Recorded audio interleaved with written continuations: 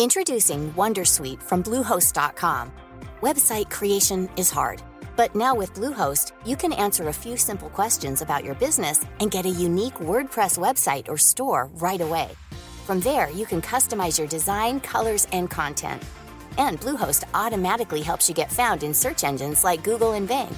From step-by-step guidance to suggested plugins, Bluehost makes WordPress wonderful for everyone. Go to bluehost.com/wondersuite.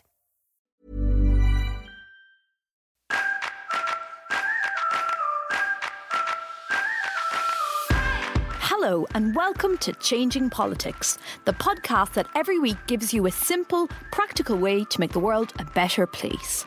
I'm Grongy Maguire, the comedian who puts the angel into Anglo-Irish relations. And I'm Marie Leconte. I liberate gossip and news from Westminster like a reverse Scarlet Pimpernel. I'm French is what I'm saying. This week, we'll be looking in depth at an unfair deportation and how you can help to stop it. But first, the week's news. So, Marie, are you as excited as I am about the first Brexit debates? I'm mostly very excited about the idea that it might not happen.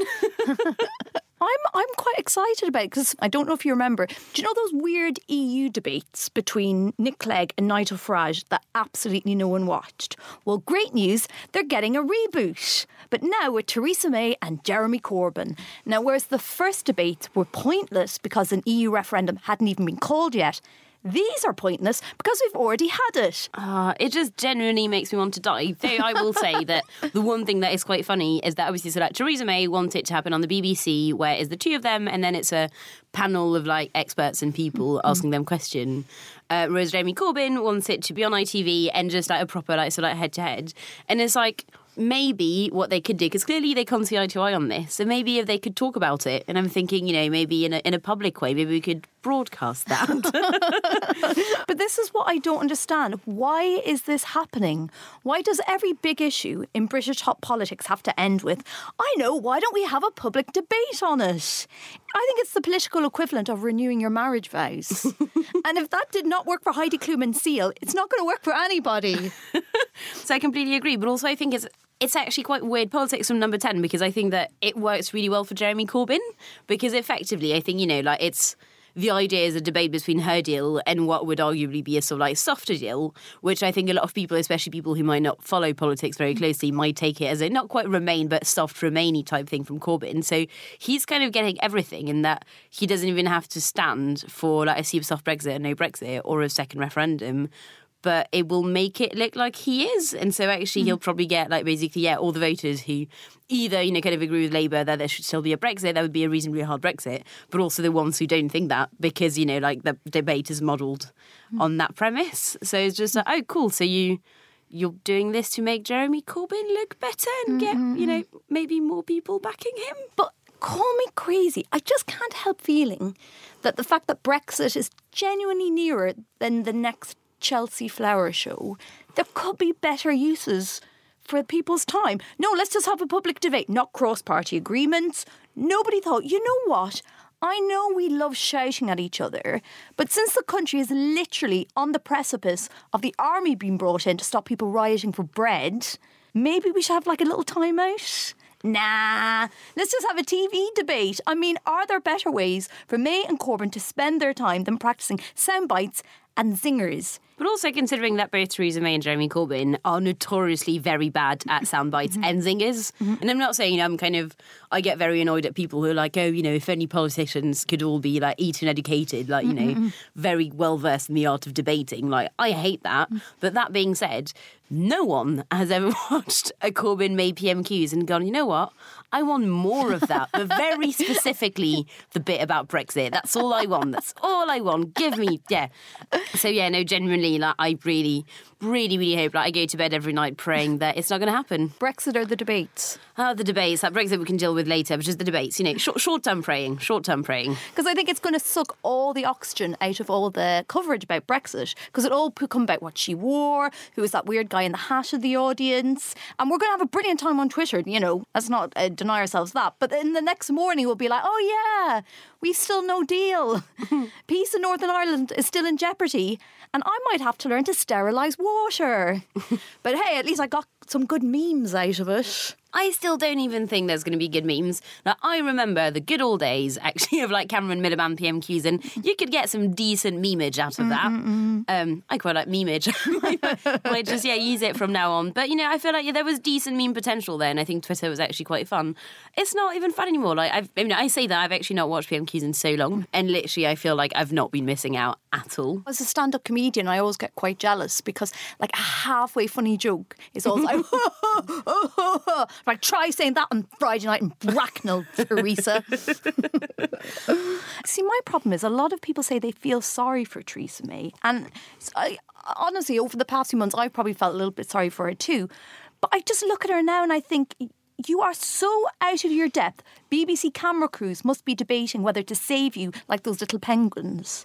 I mean, just give us the vote. You're not up to it. You can't find a plan that gets us out without crashing the economy. And you can't even get past your own cabinet, let alone your party, let alone Parliament.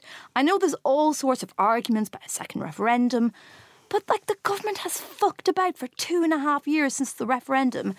And it feels like there's no other choice at this stage. At least if we vote for a hard Brexit, and a lot of people are very sure that's what literally every single Leave voter wanted, at least then we'll just know once and for all. And if we stay, the Tories get to keep blaming higher food standards on unelected EU crats. Britain gets to keep its car factories, and Nigel Farage gets to keep his job pretending he's not just shouting about brown people. I feel like, this is something we've talked about a bit before, but I defy you to come up with a deal that would have united not just the House of Commons, but the Conservative Party and the country at large. Like, that deal does not exist, and I think that I agree that, Theresa May clearly is not a good Prime Minister, I think, by most measures. However, what is a deal that would have been acceptable to the Conservative Party, to the House of Commons and the House of Lords, I guess, and to the public? It does not exist. That was the fundamental problem, I think, with the Brexit debate from the very beginning, which everyone should have seen coming and, clearly did not for whatever reason. So, I think, that there's a bit of sympathy in the sense that I think a lot of people are putting that on her when actually, again, even the best, but even fucking Barack Obama, I think would have had trouble getting any sort of deal pleasing everyone. But it feels like David Cameron and that sort of mindset was everything is short-termism. Everything's just like, get us into power. I need to stay into power. I need to stay in power. Whatever I have to say to stay in power. Brexit. Yeah, let's have a vote on Brexit. Do I know what Brexit means? No. Doesn't matter. Am I still in power? Yes. What does Brexit mean? Theresa May says, Brexit means Brexit. What does that mean? Nobody knows, but I stay in power. And now they have to actually face up to the consequences of their action. They're like, politics is hard. That's not Theresa May, though. I feel like, she has done, and I think, given our topic of the week a bit later, she has definitely done many, many things wrong. But I think, she can't be blamed for Brexit. She admitted he wasn't one of the, wettest kind of, Remain campaigners, but still backed Remain. But she has to take responsibility. She was the one shouting nonsense about the EU, saying that they were allowing people to stay in the country because they had a cat as a pet, and then paying for vans to go around saying, hey, dob yourself in, immigrants. So she benefited from creating this toxic environment that led to the Brexit vote in the first place. And now all her foreign chickens are coming home to roost. So moving on, Gerard Batten has survived a motion of no confidence, which means he has to continue as leader of UKIP. Now, this follows his appointment of the mortgage fraudster, Stephen Yaxley Lennon, now known for copyright reasons as that bloke who almost collapsed the trial and conviction of a paedophile, as an advisor. Now, Nigel Farage has said he'll resign his membership in protest. And you know what, honestly, you've got to feel sorry for the co-founder and former leader here, as if he hasn't got enough on his plate. With the divorce and the Mueller investigation, he's also found out that some people in UKIP are racist. God, there'll be no Christmas in his house. I think it's great how the Conservative right are using an aggressive, charismatic extremist good at harnessing new forms of popular media to do their dirty work, because the last people who attempted that were the Prussians. Yes, I have just read a book on German history, and look how that worked out. So Gerard Batten became leader following Henry Bolton's resignation over some racist messages sent by his partner about Meghan Markle. Now, do you remember that story? I do. It feels like it was about a decade ago. Yeah. Do you want to feel old? It was February Oh, it was my fucking God. February. But also, I remember that story, and it felt so fucking weird because I feel like UKIP have not been a proper big thing for ages, but clearly I think journalists found that entire thing really, really funny because that was the story that ran and ran and ran, but like for days and days, like, you know, the 25-year-old, like fascist girlfriend and stuff. And it's like, and it was probably one of those where I was like, oh my God, like who cares? Like it is quite funny, but also this kind of like more important stuff going on. But apparently they can still be spotted around Westminster together. Friends saw them arguing in a pub recently in the Marquis of Granby, I think. So still there, the lovebirds. The Johnny Rotten and Nancy Spungen of the far right. Now, Yaxley Lennon isn't the only racist with a Patreon in the news, though. A cache of documents released by Hope Not Hate revealed that Milo Yiannopoulos, he doesn't tweet as much as he used to for some reason, seems to owe hundreds of thousands of pounds to tour promoters, hotels, lawyers and the jewellery company Cartier. Now, maybe this has been a big misunderstanding. Maybe he thought that a shadowy cabal of jewellers run the world. That news has made me so happy.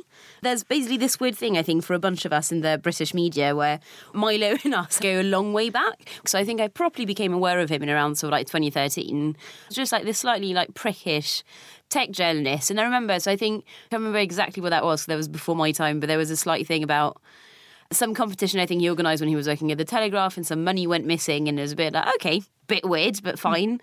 And then he launched the Kernel, the tech website, and it kind of, and again, he was always quite dickish, but, you know, like that happens. But I think then, like, things properly started to turn when it was really, like, we realised that basically the Kernel had just not been paying its writers, but, you know, like, months and months and months worth of, like, wages just unpaid. And, well, actually, like, as it happens, like, one of those was this woman I know who then, you know, fair enough to her, complained to Milo, being like, you know, would quite like to get paid. And he was like, well, I've got some compromising pictures of you, so if you don't stop complaining about your unpaid wages, I will release them on the internet. And so obviously that was the stage where we were like, oh, he's not just a bit of a dick. Like, he is a properly awful person. But my one direct experience was, I want to say, 2013, 2014, I think. He organised, it was the weirdest thing. So I think it was meant to be an engagement party, though still unclear who the boyfriend was. And it was the delightful theme of ghetto. And so they served cosmopolitans and fried chicken. Wow. So which, again, it was like, oh boy. And so I crashed it with a friend. And it had lots of paintings of Milo everywhere, like on the walls, like everywhere, just paintings of Milo. Which, again, kind of weird, given that it was meant to, I think, be an engagement party, like unclear where, you know, the fiancé was. And so my friend and I ended up stealing one of the paintings. And he actually emailed my editor and was like, those canvases were worth like £100 each. I can't believe one of your employees stole that.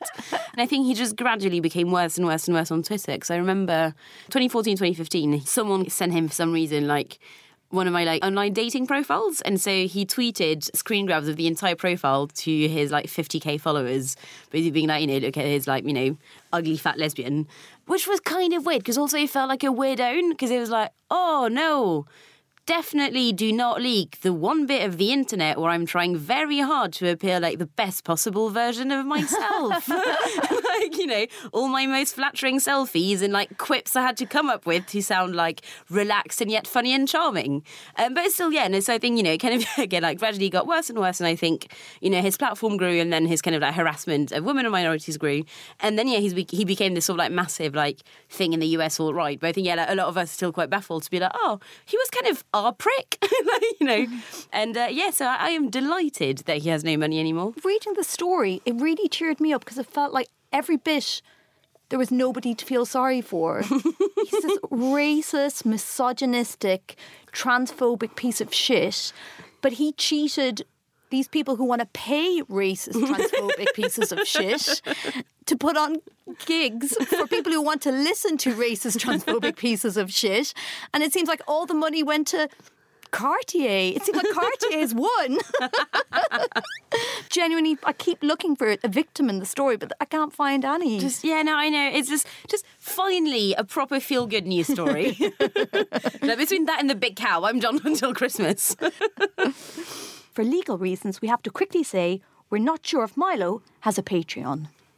So, Murray, I've been checking in on your home country, And it seems like this weekend there's been a spot of bother. Now, can you just let me know, these riots in Paris, are they the good kind, protesting injustice and economic inequality, sort of musical, Russell Crowe angrily singing into the middle distance, or the bad kind? So it all started so there was meant to be a fuel tax rise as part of a kind of like green initiative. And so there was like the original protest, like the, original Gilets jaunes were busy protesting against that. So mostly people who are middle class and working class living in the countryside and in towns basically going like, we cannot afford this. Like literally we cannot afford a rise in fuel prices. This is not something you can do.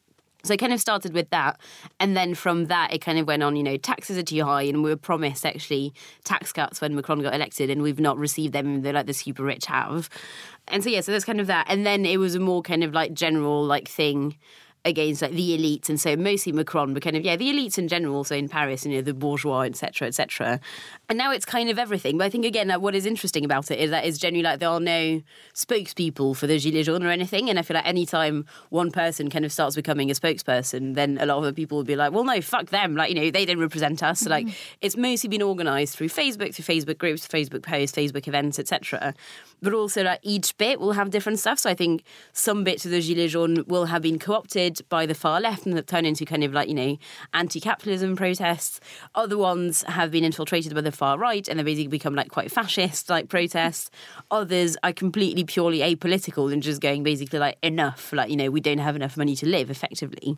And so there's this kind of, complete mishmash of everything. They're just mad at everything. And what I think would worry me if I were Macron is the fact that A, it's showing no sign of stopping.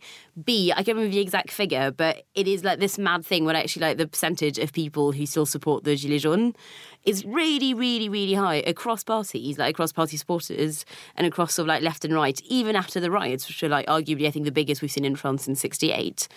But also, so I think that Edouard Philippe, the Prime Minister, has now said that they're going to push back the fuel rise for like 6 months, I think. But that's not going to change anything because I think it's too late for that now. Like the protests are just about so much more than that. I have no idea what's going to happen next, but it is generally, I think, probably the biggest story since Macron became president. Is this a warning to centrist dads everywhere? Should they be worried? Should they? And they've brought gilets into it. That's their fashion wardrobe of choice. I don't know. I feel like, centrist, and there's been, I think, a problem in like UK political discourse for a while now, for at least, the past of like 2 years or so, is that centrist doesn't really mean anything. And I think when people talk about centrist, they all talk about like, the idea of centrism they have in their head. Mm. He's effectively just running, your bog standard right of centre government. Like he's basically a Cameroon. Mm. Like, effectively, if you look at the policies, he is basically a Cameroon, but without the kind of like party structure. Marie, you're almost suggesting that I need to look past that beautiful, beautiful face and actually read up on his policies, which is inference I do not appreciate. I mean, still would, obviously. Despite everything. Just putting it out there if you're listening, Emmanuel.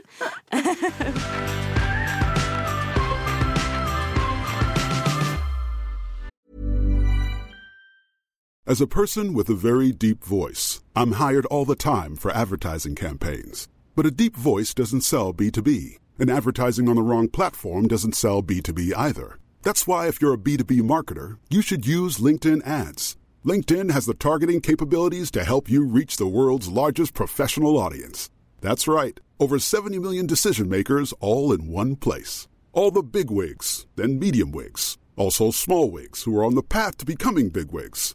Okay, that's enough about wigs. LinkedIn ads allows you to focus on getting your B2B message to the right people. So, does that mean you should use ads on LinkedIn instead of hiring me, the man with the deepest voice in the world? Yes. Yes, it does. Get started today and see why LinkedIn is the place to be to be. We'll even give you a $100 credit on your next campaign. Go to linkedin.com/results to claim your credit. That's linkedin.com/results. Terms and conditions apply. Introducing Wondersuite from Bluehost.com. Website creation is hard, but now with Bluehost, you can answer a few simple questions about your business and get a unique WordPress website or store right away. From there, you can customize your design, colors, and content. And Bluehost automatically helps you get found in search engines like Google and Bing. From step-by-step guidance to suggested plugins, Bluehost makes WordPress wonderful for everyone. Go to Bluehost.com/Wondersuite.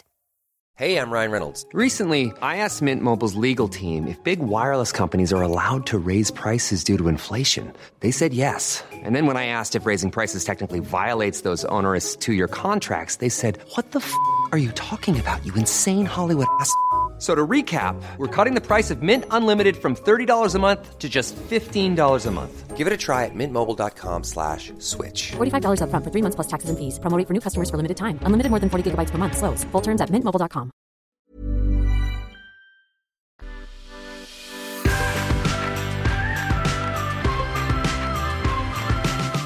Now, Murray, you came to the UK when you were, 17? Yep. How British do you feel? Oh, not British at all. I'm not British. Like, I'm a Londoner, but I'm not British. Imagine you came here when you were a small child, right? Your entire secondary education, university education, your work, your friends, your love life, it's all been here. And imagine the country that you came from used to be part of the British Empire. How British would you feel then? Well, that's obviously a leading question. You're damn right it is. This week, I want to talk about Hilary Ineomo-Marcus. He came to the UK when he was 10, 23 years ago, but he is currently in a detention centre near Heathrow awaiting deportation. We spoke to him earlier. Hi, my name is Hilary Ineomo-Marcus. I am 33 years old, born in Nigeria, but as British as they come. I'm currently at Her Majesty's Pleasure at Hammersworth Immigration Removal Centre by Heathrow. And that's as a result of me having served a custodial sentence back in 2013 for cheating the public revenue, which I was given a custodial sentence of 2 years, 3 months. I served 15 months of that, and as a result, according to immigration rules, for people who are not fully British citizens, who have not naturalized or were born in the United Kingdom, thereby liable for deportation. So a custodial sentence of 4 years and above warrants an automatic deportation order, and a custodial sentence of 4 years and below, but above 12 months, you become liable for deportation. And having gone through various legal challenges of the Home Office's, determination to deport me, it's now got to the level whereby, they're now actively pursuing my deportation back to Nigeria, a country I haven't lived in for well over 20 years. So what connections do you have to Nigeria, and what are your connections to Britain? I haven't left Nigeria since the age of 10. I've only been back once on a visit. And since then, any blood relatives that I had in Nigeria, i.e. my grandparents, have passed on since. And everybody else is here. So my parents, my siblings, who are all British citizens, cousins, nieces, nephews, and indeed my own family. I'm a married man. I've been married for over 5 years now, and I have 2 lovely children, aged 3 and 1. And my ties to the United Kingdom has never been disputed by the Home Office. I am a product of the British education system. I'm fully integrated into British culture and society. Apart from, the fact that I was born in Nigeria through, the lottery of being born there, I have no further ties to Nigeria. What happens to your family if you have to leave the country? So my wife works as a civil servant. She works for a local authority working within the housing allocation department. And that in itself is a much needed service to this country.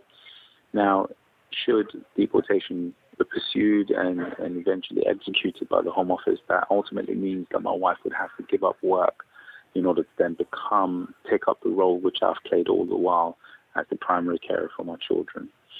If a deportation indeed does happen, how could we justify her leaving her employment, claiming benefits, job seekers allowance, universal credit, housing benefits, and then my children now becoming, losing a father, playing an active role in their lives. Now, that whole idea doesn't make sense to me, because ultimately the taxpayers should be up in arms about that, because you've got a fully functioning father in myself who's able to provide the care and stability that my children and my wife need.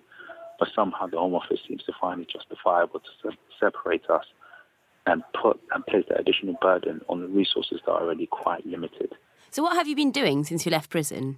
Going into prison, I worked for Prison Radio Association on their radio station called National Prison Radio, which is a unique radio station that's broadcasted across England and Wales with the potential listenership of up to about 80,000 listeners. It gave me an opportunity to learn how to make radio programs, radio shows.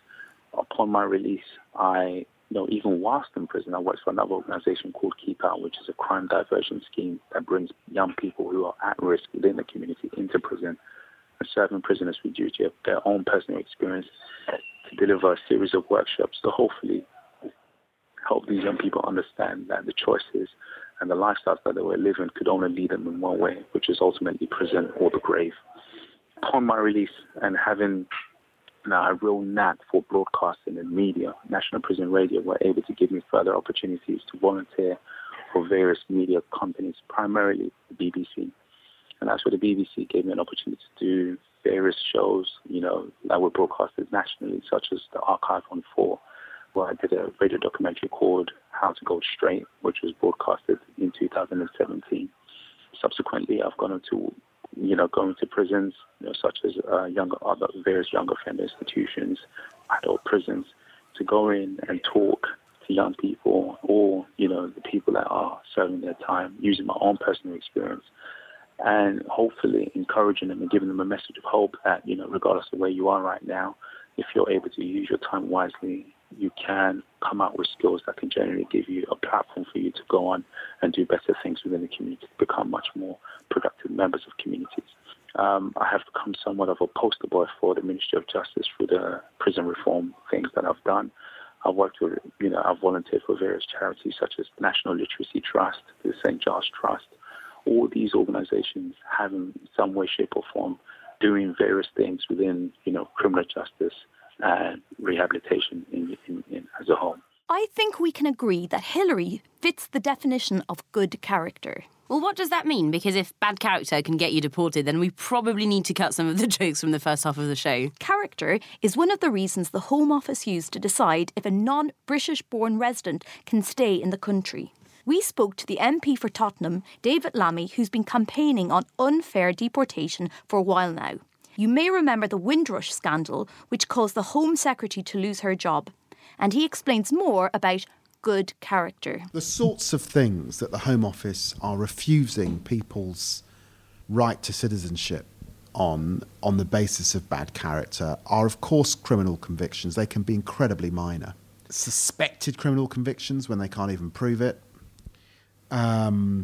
Poor financial acumen, things like bankruptcy, notoriety, which often is just about being eccentric, a bit different, and then suspected deception or dishonesty. It's a very wide list. Sometimes people commit crimes of dishonesty because they're driven there by poverty. And actually that a lot of the Windrush fall into that category. I've met people that I've seen around Tottenham who just appear as tramps. And I actually then find out that there's mental health issues going on. And then, surprise, surprise, they're Windrush. They've been living in a shed. They had a small conviction for shoplifting or something. Where are the human rights? Where is the democracy?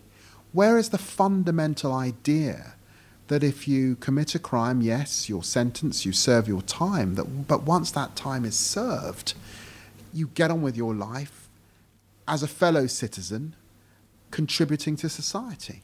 The truth of why it's being used is really so that the government can reduce net migration. In 2010, Theresa May promised to reduce net migration to 100,000, and meeting net migration targets form basically the basis of the hostile environment. And since 2010, 44,500 foreign offenders have been deported. And we know amongst what are described in quotation marks as foreign offenders are actually people who've been here since they were 2, 3 or 4 from countries like Ghana, countries like Jamaica, who are wholly British. 44,000 people. That's the equivalent of deporting the entire crowd from a Chelsea match. OK, now I'm not maybe quite convincing you with that one. So let's say it's like deporting the entire population of Dover. And actually, the number of people being deported is probably much higher than that. We spoke to Luke Butterley from Right to Remain, a human rights organisation that campaigns for migration justice. In 2016 alone, there was 40,000 people who were removed. That could have been forced deportations, or it could have been what they call voluntary departure in that year alone.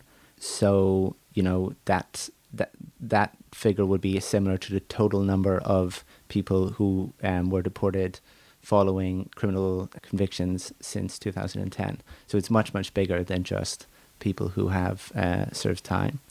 And even for the people who are classified as voluntarily being removed from the country, we have to question what voluntary means in this context. The stated rationale of Theresa May's hostile environment is to make the country so unbearable that people who have insecure immigration status just leave themselves.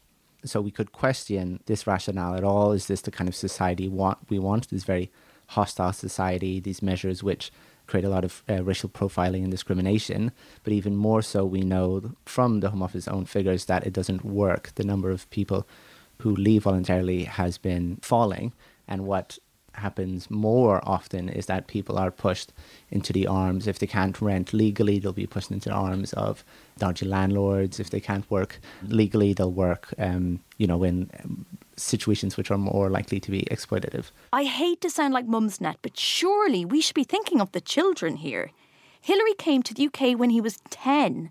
But it's not just about him. The system keeps kids from getting their rights to British citizenship. Here's Luke again. So regarding people who came here as children, there is a lot of people who have come here as children and live here without secure immigration status. And really, to be absolutely secure in the UK, you need to have British citizenship. Anything else can be taken away from you. And why do children end up in this situation? Often it's they have a lack of support or information. The fees to register are very high. They're unaffordable for many families, and the legal situation is complex and constantly changing. This chimes with Hilary's experience, by the way. One of the reasons why I didn't get around to ever naturalising to become a full British citizen are for two reasons. One, because when I was entitled to British citizenship, after I had been granted indefinite leave to remain in permanent residency for a certain period of time, I therefore became eligible for British citizenship. At the time, unfortunately, my mum and I didn't always have the best of relationships. It was quite a rocky one, as it were. And I never, and having come here at such a tender age of 10, I didn't have the questions that would have been asked of me on an application form to submit to the Home Office in order to get naturalised or become naturalised. So I had followed all the due process that was required of me by way of doing a Life in the UK test, which I passed with flying colours. Got myself an application form. I was only just barely able to complete the first page, which was my name, date of birth, where I was born, and the address I lived at, my occupation. But any subsequent questions beyond that, it became incredibly difficult for me to get access to, simply because, I was too young and I would have required the help of my mum or my stepdad to help me complete the application form itself. The other very, very important aspect of the reasons why I didn't naturalise was also because of the fees. At the time when I became eligible to naturalise, I was in transition of employment at the time, and having a young family, it would have been incredibly difficult for me to come up with the fees that would have been required. As someone who doesn't have British citizenship and is currently earning, let's call it podcast money, how much money are we talking about to become an official Brit? Loads.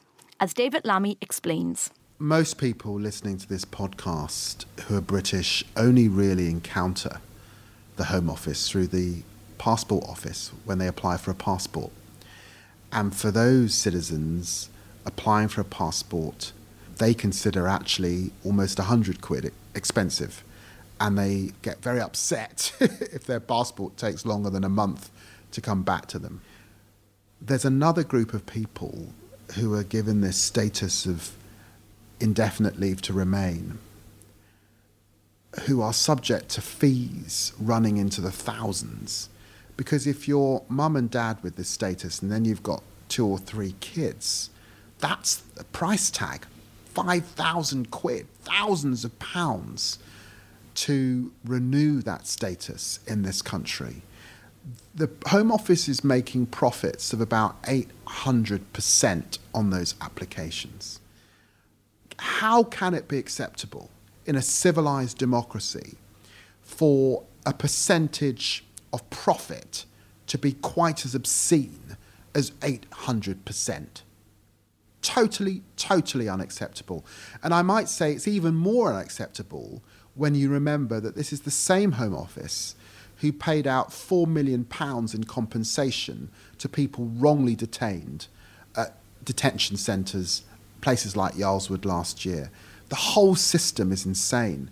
But it's not the insanity that concerns me actually most, it's the cruelty.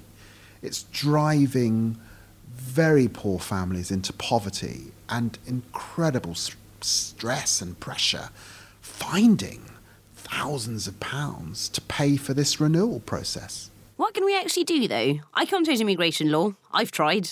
Well, there's several levels, as usual. So firstly, if you want to get in touch with your MP, now is a brilliant time to do so. That's not my opinion, it's the opinion of an MP. The big news in Parliament is that any time now we're going to get the immigration bill. We don't know what's in it, but we think some very worrying things are going to be in it, and we certainly don't think the government are going to row back very far from a hostile environment. Brexit is sucking a lot of energy out of the air, but this bill is really important, and I would really encourage listeners to take an interest, to lobby their members of Parliament, to look at websites like the Refugee Council and the Immigration Advisory Service and others and the things that they put out, to be engaged and to recognise that when you stand up for these people like Windrush, like Hilary, like families subjected to these fees, you're often standing up for people who find it very hard to stand up for themselves and on their own. They're hugely vulnerable and hugely frightened that they can be deported at any moment's notice. Don't underestimate the fear that exists in these communities. And if you have your right to be here, you've got your British passport, you're a British national, you're doing a great service by advocating on their behalf. The government actually got a guy called Stephen Shaw, who used to be the prison's ombudsman and director of the Prison Reform Trust, to carry out a review of the welfare in detention of vulnerable people, which was published last July. He specifically calls for the Home Office to, and I quote, no longer routinely remove those who were born in the UK or have been brought up here from an early age. So if you're going to get in touch with your MP, maybe mention that a guy who spent his whole career working in prisons reckons people like Hilary should stay. But Luke from Right to Remain thinks there's an even simpler thing you can do. I guess, as a first step would be to speak with your family, speak with your colleagues about the issue, because as a lot of these laws are going back under the Conservative government, the coalition government, the Labour government, it's not just a party political issue. It's quite embedded in how we see immigration. And a lot of people are quite on board with the notion that if someone has committed a crime, whatever their links are to the country, that they should be deported to a country that they don't know. So we need, a big kind of national shift in this. So if you can start with your family and friends, that'd be a start. Okay, so that's a bit wishy-washy, but think of it like posting a Snopes article under your conspiracy theorist uncle's Facebook posts. It adds up. And yes, it's easy for us to immigrants to say to you, trendy podcast listeners, that immigration is a good thing. But other people need to hear it too. You know what happened last time nobody stood up for the idea that immigration is a positive thing for the country? Brexit. That's what. And finally, this is what Hilary wants you to do. So earlier on this week at Hammondsworth, Immigration Removal Centre, on the 27th, a chartered plane was, my name was put on a charter flight to be deported, a charter flight that was going to Nigeria and Ghana. And because of my blood pressure rising to, a very worrying level, which could have caused either a stroke or a heart attack, at the very last minute, I was pulled off that chartered flight. And since I've been placed in the care of nurses and doctors currently at Hammondsworth Removal Centre. Now, since then, where my case currently stands is that, I am still trying to gather as much evidence as possible, new evidence, new grounds, which we've put before the Home Office and the Secretary of State before. However, according to their own immigration rules, without expert reports to substantiate our grounds, it seems, it's so far fallen on deaf ears. So what we've asked the Home Office for is just a bit more time for us to accumulate and collate those reports in order to be able to make a further submission. What would help at this stage, to all the listeners, is to look at the facts of my case first and foremost.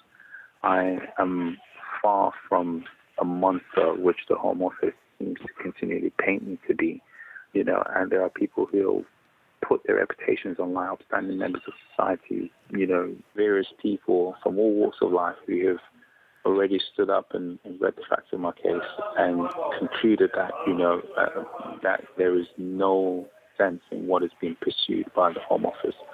So we have a petition that's going around. The more signatures we have on that, the better, so that people can unequivocally demand that, the Home Office revisit my case and look at, they keep suggesting that there's public interest, but the public's interest, like I said, there is no scientific or qualitative data to suggest that there is public interest in deporting me. There's also a GoFundMe as well online, which, I have spent, I continue to, pay for that one mistake error that I've ever made through the legal fees I've paid, in the northern region of about £16,000 since 2014. All my life savings is completely gone into legal costs. And so I had to set up a GoFundMe, and people have been so generous already and given more than I could ever have imagined. So I'm also grateful to them for that. And I'd like to use this platform and opportunity to thank everybody who has signed the petition thus far and given money to the GoFundMe fundraiser that we're pushing out. But most importantly as well, if people can reach out to Sajid Javid or Caroline Knowles, or indeed the Prime Minister, we've always been proud of being able to give people as many chances as they require in order to get things right, to get themselves right. All I'm asking is for just one more, and if that message can be communicated to the powers that be, especially Mr. Sajid Javid or Caroline Knowles, it would make a massive difference for the sake of my children and my wife, so that their human rights are also not being completely disregarded or discarded. Hilary Ineomo-Marcus is still in the country for now, and if you want to sign the petition to make the government let him stay, and I'd like to re-emphasise, he is absolutely British, we'll tweet the link out for you, but do share the petition and donate to his GoFundMe if you can. You can also look at Right to Remain's information packs if you head to our website, changingpolitics.org, our Twitter @ChangingPollyPod, or our Facebook @ChangingPol. We'll see you there, and we'll see you next week.